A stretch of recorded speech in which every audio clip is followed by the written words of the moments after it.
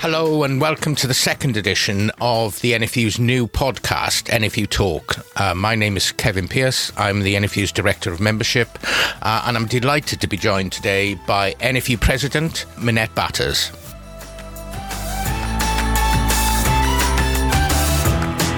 Welcome, Minette, and I think it's fair to say that the life of the NFU president is always very interesting, but your second term started at the end of February at the AGM there, and we quickly had COVID-19, and in amongst this lockdown, of course, probably the biggest challenge has been trying to make sure agriculture's position in a new agricultural policy, in a life post our role in Europe, because we know from the 1st of January we won't be part of the single market or the customs union. So there's been a lot of things going on, and more recently the discussions obviously on the agriculture bill and in particular on standards and also. I'm really delighted to hear, and perhaps we can bring to life for members some of the issues you've been dealing with. Should we start with the most recent, which is the farm standards discussions with government to get us to where we ended up last weekend? Kevin, look, it's been the most extraordinary time. It's hard to put into words, actually, what it's felt like with all of us working from home, all members of staff sort of working at their kitchen tables. You and I in our offices, I feel like I've been surrounded by four walls for a long time. And the culmination to what has happened with the agricultural bill has been the most extraordinary journey. I mean, the end game where we are now, getting the Trade Agriculture Commission on the face of the trade bill, getting the reporting into the agriculture bill on all aspects of environment, animal welfare, sustainability and food safety, led by a group of technical experts and with an independent technical chairman. I think a lot of people are sort of angry, concerned that they wanted this binary amendment. You know, we saw Neil Parish bring it forward, first of all. Lord Grantchester carry it very nobly through the House of Lords, but working with a majority government, it was very clear very early on that was never, ever going to be backed. And, from the NFU's point of view, we always looked for a compromise position and a way of our MPs representing their constituent farmers. And this is a first. I'm sure other sectors will want it, but ours is the first sector that will ensure that Parliament has oversight and scrutiny before ratification of trade deals on all aspects of agri-food. And that is something to be very proud of for the future. Absolutely. And look, and why is it so important to our future? Because obviously we are going to be operating in a different world where we're talking of trade deals with lots of different countries. So why is this so important to our members? Well, firstly, the government, made a cast iron commitment to the farmers of this country that they would not be undermined in future trade deals. So from my point of view, I see it as an incredibly important time, and representing our members, speaking truth to power, providing the solution is absolutely paramount. And trade will shape our farming futures. Trade will shape everything. It will shape how we can deliver for the environment. It will shape our home market. It will shape our export market. We've been lazy exporters in Europe. Is without doubt an opportunity to be exporting more high quality British food. But the critical point for me has always been not to undermine our farmers and making sure the government honours its manifesto commitment, because ultimately, if we keep the bar high here, regulation costs a lot of money in this country and farmers see very little return on that investment. If we're going to keep the bar high here for farmers and we're going to say you can bring imports in that ultimately don't meet our standards, that does one thing. That puts potentially our members out of business. And I will do everything, as will the whole of the NFU, to make sure their interests are best represented. This is a big step in the right direction to ensuring that MPs can represent their interests. And that's great. So this has actually been going on for a couple of years, haven't we? Although, it's come to a head more recently. I just wonder if we could just talk a little bit about, from the period where we get together a big coalition of lots of organisations, then the consumer bit of this, and then culminating probably with some pretty intense discussions with government at the very highest level. So, can we just talk about that a bit to bring that, for members to understand actually the process you've had to go through, or the organisation has had to go through in the last, not just 6 months, but probably it's been quite intense in the last 6-9 months, hasn't it? It's been incredibly intense. And of course, don't forget, Michael Gove committed to the principle of this to the CAC back at our conference in 2019. Time went on. We weren't making any more progress. Obviously, we went into lockdown in March, working from home. And I was then thinking, gosh, how do we? We're competing with a global pandemic. Everybody is fighting for airspace.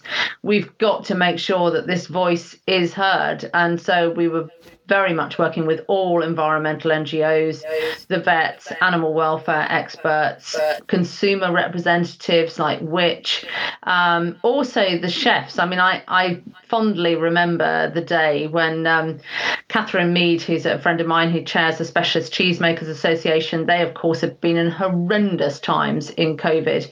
And Catherine had been working very closely with Jamie Oliver, who'd been helping out, people buying cheeses online, trying to keep that market open. And she said to me, look, I'm sure Jamie would help you. And I remember phoning him on the 27th of May, and he said, might not have long because it's my birthday. And I said, I'm so sorry, I'll phone back. And he said, no, it's fine. And we talked for 2 hours, but we still hadn't finished. And he said, look, I'll phone you tomorrow. And I said, well, that's my birthday. And I, of course, couldn't say, I don't want to talk to you. So we then talked for another 2 hours. And he brought in all the other chefs. He brought in Joe Wicks. It was an unprecedented coalition. And of course, the Mail on Sunday were really keen to cover this story. And we saw a story on backing British farming every single week from beginning of May right the way through to the end of October. And I mean, you can't put into words how much that is worth to have that voice in that paper, just continually bringing all these different voices across farming organisations, across environmental NGOs, consumers, chefs. It was incredible. And we then had the petition, and our director of comms, Fran Barnes, had, I think, been very clever in what she'd put in place, never knowing that this was going to happen. But she'd always been very keen to make sure that people who signed up to petitions were then able to go further and back British farming. And so when we kicked off the petition, people could sign the food standards petition, then they could decide if they wanted to be a supporter of backing British farming. And one weekend in June, we saw, over a 2-week period, we saw 1 million people sign the petition, and we saw 500,000 people join our Back British Farming page to get a newsletter and to know more about food production and our commitment to the countryside and the environment. And then we saw 80,000 of those people decide to email their MPs. That was an extraordinary moment, and that was no doubt a turning point. Now, it made MPs understandably quite angry, to be honest. They thought that we'd used underhand tactics. But the point being, it wasn't us. We provided a mechanism. This was the people of this country across all aspects of society that felt so strongly and passionately about this. So that then ensured that Liz Truss actually thought, I've got to do something. I'm going to kick off the Trade and Agricultural Commission. I had a lot of talks with her about it, but that put us on the road to the power of the public, of public opinion, influencing government. That was the start. Okay, and then, of course, that sort of builds the momentum, and then we end up, and I know because I've been talking to you about this quite a lot, it's getting it then across the line that took the real intense discussion at the top level, and you did meet the Prime Minister, and I think probably from that period on things started to move a bit, but they did go quiet again, didn't they? Oh, Kevin, it was literally, I kept saying to the rest of the team, as you know, this is one step at a time. And it honestly felt like we were wading through treacle a lot of the time. I did a lot of meetings with Liz Truss through the summer. She set up the TAC, a lot of comments that it didn't have the teeth teeth that were needed, but ultimately she set it up, and I think very quickly she could see great merit in what it could do. We went through the summer with that in place. We then came into our Back British Farming Day, which we have every year, which is about political engagement, which is about the positive stories of what we're doing on farm, really showcasing what is happening and working closely with our MPs and taking that message into the heart of London. And on Back British Farming Day, I knew we're an apolitical organisation. You know, we have to work with all political parties, and we pride ourselves on those relationships. In all honesty, it was hard to get close to Jeremy Corbyn. It was, a dynamic that I think he was just not as engaged as previous with the countryside. We saw Keir Starmer come in, and of course, a completely different approach. And on Back British Farming Day, we were able to meet with the leader of the opposition and Luke Pollard, Shadow Minister in DEFRA. And at that meeting, Keir Starmer said, I'd really like to do a farm meeting. He came out, did a farm meeting with me in October, very successful. The Lib Dems, Tim Farron has been a great friend to our sector for a good many years now, and I approached them and asked for a meeting with Tim and Ed Davey. We had a socially distanced meeting outside, and then we had another Zoom call, again very positive. The one elusive thing in all of this was getting in front of the Prime Minister, and it was clear to me that there were different dynamics of what DEFRA was trying to achieve, what DIT was trying to achieve, and that only Number 10 was going to be able to resolve this, because we were never going to get an amendment over the line unless the government put its own amendment down.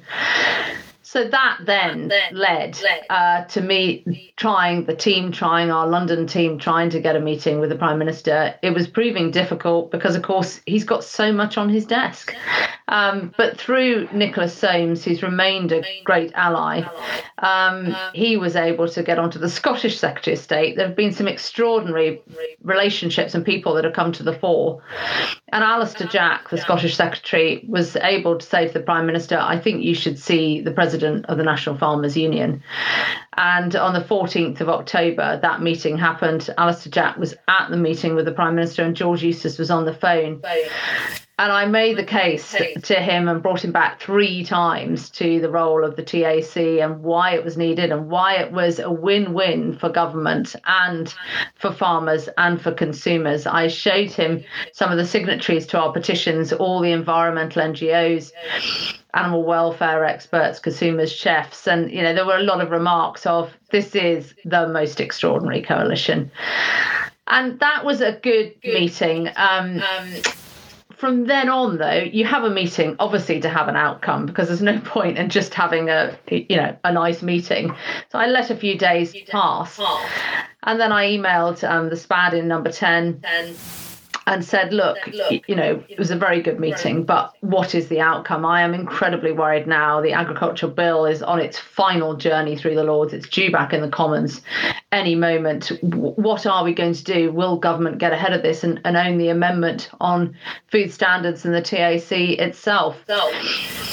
There then followed a very intense period of Nick von Westenholz, who's our Director of EU Exit and International Trade, engaging with Department of International Trade on all levels, myself constantly exchanging WhatsApp messages, emails, calls with Number 10. And we were starting to make really good progress. But it did feel painful, and I felt very uncomfortable to me, because I knew we were in the end game, and I knew if government didn't get ahead, we were never going to be able to reverse the majority government. And finally, we got commitment from Liz Truss. I had a late night call with her saying that she was prepared to put the Trade Agriculture Commission on the face of the trade bill. And I was overjoyed at what she said. I just felt this has been 2 years, but it wasn't over then, because getting that commitment on the face of the trade bill was incredibly important. But the reporting to Parliament and making sure that this was before trade deals were ratified, so all devolved nations had a say, all MPs had a say and oversight on all aspects of agri-food. That wasn't agreed, and we had a very tense time the Friday, just the very end of October, whereby I actually said at one point to Number 10, we're out, we're going. I think you're reneging on your commitment, and I cannot support this. I have to have the reporting. I have to have that in the agricultural bill. That's been a red line for us throughout, and you've known about it, and I've made it very clear. And late Friday night, they came back and said, you've got it. And Victoria Prentice actually phoned me up and shared the legal text and had been through the right round.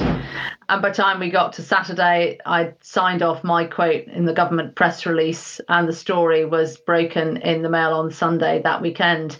And I have to say, I felt I was exhausted, Kevin. It's been the hardest thing I've ever done, and I think the NFU has just risen to the fore in what we've achieved on behalf of members. And of course, we've seen that in the Commons this week, haven't we? In the debate that's gone on, it is there. It is all there. We saw it come back on the 4th of November into the House. And what I'm pleased about is that I think there is very broad cross-party support here. I think, obviously many of us would have liked things to have gone further, but ultimately everything that has happened has been democratic. When I look back at the journey, we had a referendum, we've had 2 elections. This last election has led to a very powerful majority government. And they were always going to hold the balance of power, but working with everybody actually, this is a win for everyone across all parties.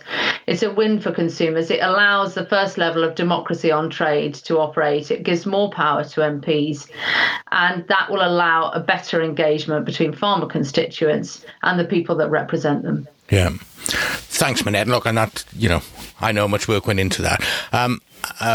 And that's all, that's done, that's there. But of course, it is only part of the story. So, we got between now and the year end, and we'll briefly touch on this because we haven't got a lot of time left. But, we're still, if we move to the other part of this, which is about transition and about funding and all, we're still waiting, aren't we, for, signals from the government in terms of how this is going to work, which we know a lot of our members are asking about, because it's quite a serious situation that we end up at the end of the year.